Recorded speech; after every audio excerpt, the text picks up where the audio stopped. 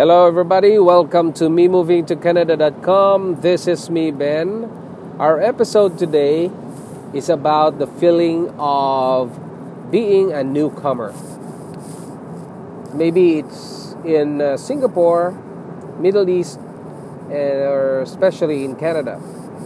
Well, I still remember when I received the visa in Canada. I was really excited. I can't help but tell the people in Facebook, my friends, that I received the very special sticker on my passport, and that is the key to go inside Canada without having, like a tourist, without having a time period where you can only stay in this time. But this is like staying in Canada for forever, if you want. And of course, I have to renew for my PR.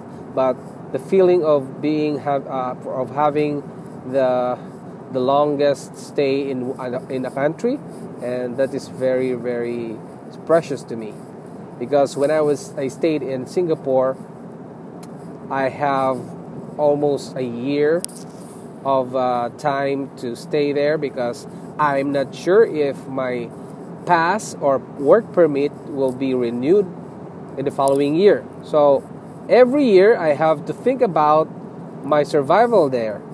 Probably the government will not approve my renewal, and then I have to go back home. So, well, in Canada, I'm very excited going here. And when we arrive at the airport, Toronto airport, that is the highest happiness that I had. I'm not sure if it's happiness, but I think it's called nirvana, probably. But it's the highest point of being happy for all my life, because I had achieved my dream, because this Canada journey is a dream for me since I was applying for about more than 10 years. It was finally approved, and I was really excited that time. And then came my first job here. I was an assembler. I assemble faucets, like the household faucets and industrial faucets. I assemble that. I put glue on it and the thread. Put glue on the thread and put the nozzles and everything. And I was working 8 hours, and the work is quite simple. For me, it's quite simple because I am an engineer. I used to installing a lot of components, and it's quite simple for me.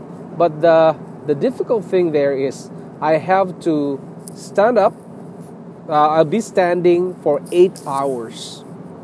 I can only rest every 3 hours, and every 3 hours, and we have 15 minutes to rest.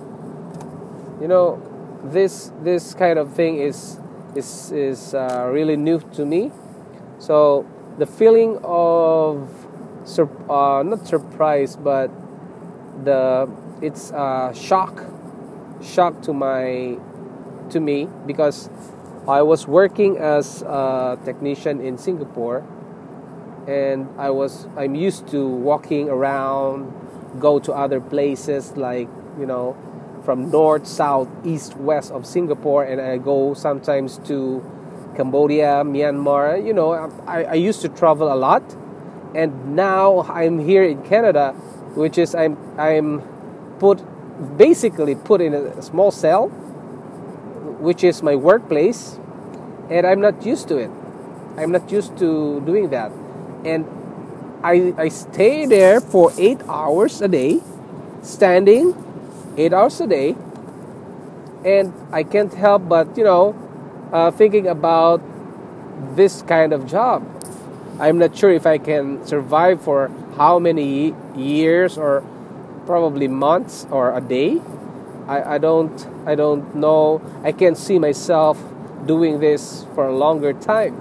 So I was thinking that maybe I can upgrade to my education to apply for another job. So that's the feeling of shock or the job change. Yes, I feel that way. I feel like I'm down because I feel like I was downgraded to that position. But I still accept that. It's a negative aspect, but I have to make it positive. So I told myself that this is my way of me having the Canadian experience. So if I can get a year of this experience, I can apply a job. Because 4 days after landing, I got this job. So it's good for me because it has the cash flow, and at least there's money coming from the employer, and it goes into our family finances, right? So I don't regret having this job, and I'm really grateful of having this experience because I met a lot of people in this company, and they showed me how Canadian behavior or attitude is when it comes to friends and co workers. And I'm really thankful for having them because every time I go in my work, they say good morning to me, and they will say, how are you? Good morning, how are you? And they always greet me this way. And I'm also had a culture shock because of this. Because in Philippines or in Singapore, we don't do this quite often, but in Canada you will hear these words when you work in a factory. All right, so that's the second feeling that I had. The third feeling is when I was in that factory. Another company called me, and this time this company is the company that I work the company that distributes the machine that I work in Singapore. And I was really, really happy, glad to hear the owner's voice telling me if I could transfer or if I could work for them. Well, and the pay is really, really staggering. I can't compare it with my assembler salary because it's really, really way above my expectation. So I got the job, and until now, I'm still doing it right now. I'm traveling. This job gave me the chance to travel all over Canada and US. And I'm really, really grateful for what happened to me here, because I did not expect that I'll be having this job, because I only expect that my job will be the menial jobs that I want to have, like cleaner. It's okay for me to be a cleaner, assembler. Well. Just a simple job, and things like that, and the feeling of being stable is really good. For me, for now, I'm stable with my job, but of course there are disadvantages because I have to travel all over Canada and some part of US. But I feel good right now, but I'm still, longing for a better income stream, which is maybe some business someday, or doing having the MM2C as my business, or I don't know. I'm still planning to have my own business here, because traveling for me is not for a long-term goal. It probably after 50 years, not 50 years, when I'm 50, I can't work like this anymore, like traveling. It's difficult to travel when you're getting old. You feel a lot of headaches. You know what I mean, if you're getting old. So that's the third feeling that I have, the stable feeling. And I realized that after few years of staying here in Canada, it feels like it's home, and it feels like it's just in the Philippines. And I have a lot of friends in Toronto. I have friends in Vancouver, Alberta. I make sure that I have a friend in a place, because I need to communicate with them, and I need to talk to a person like me, like a newcomer or an immigrant. I'd like to talk to the same situation as me. So if I'm going to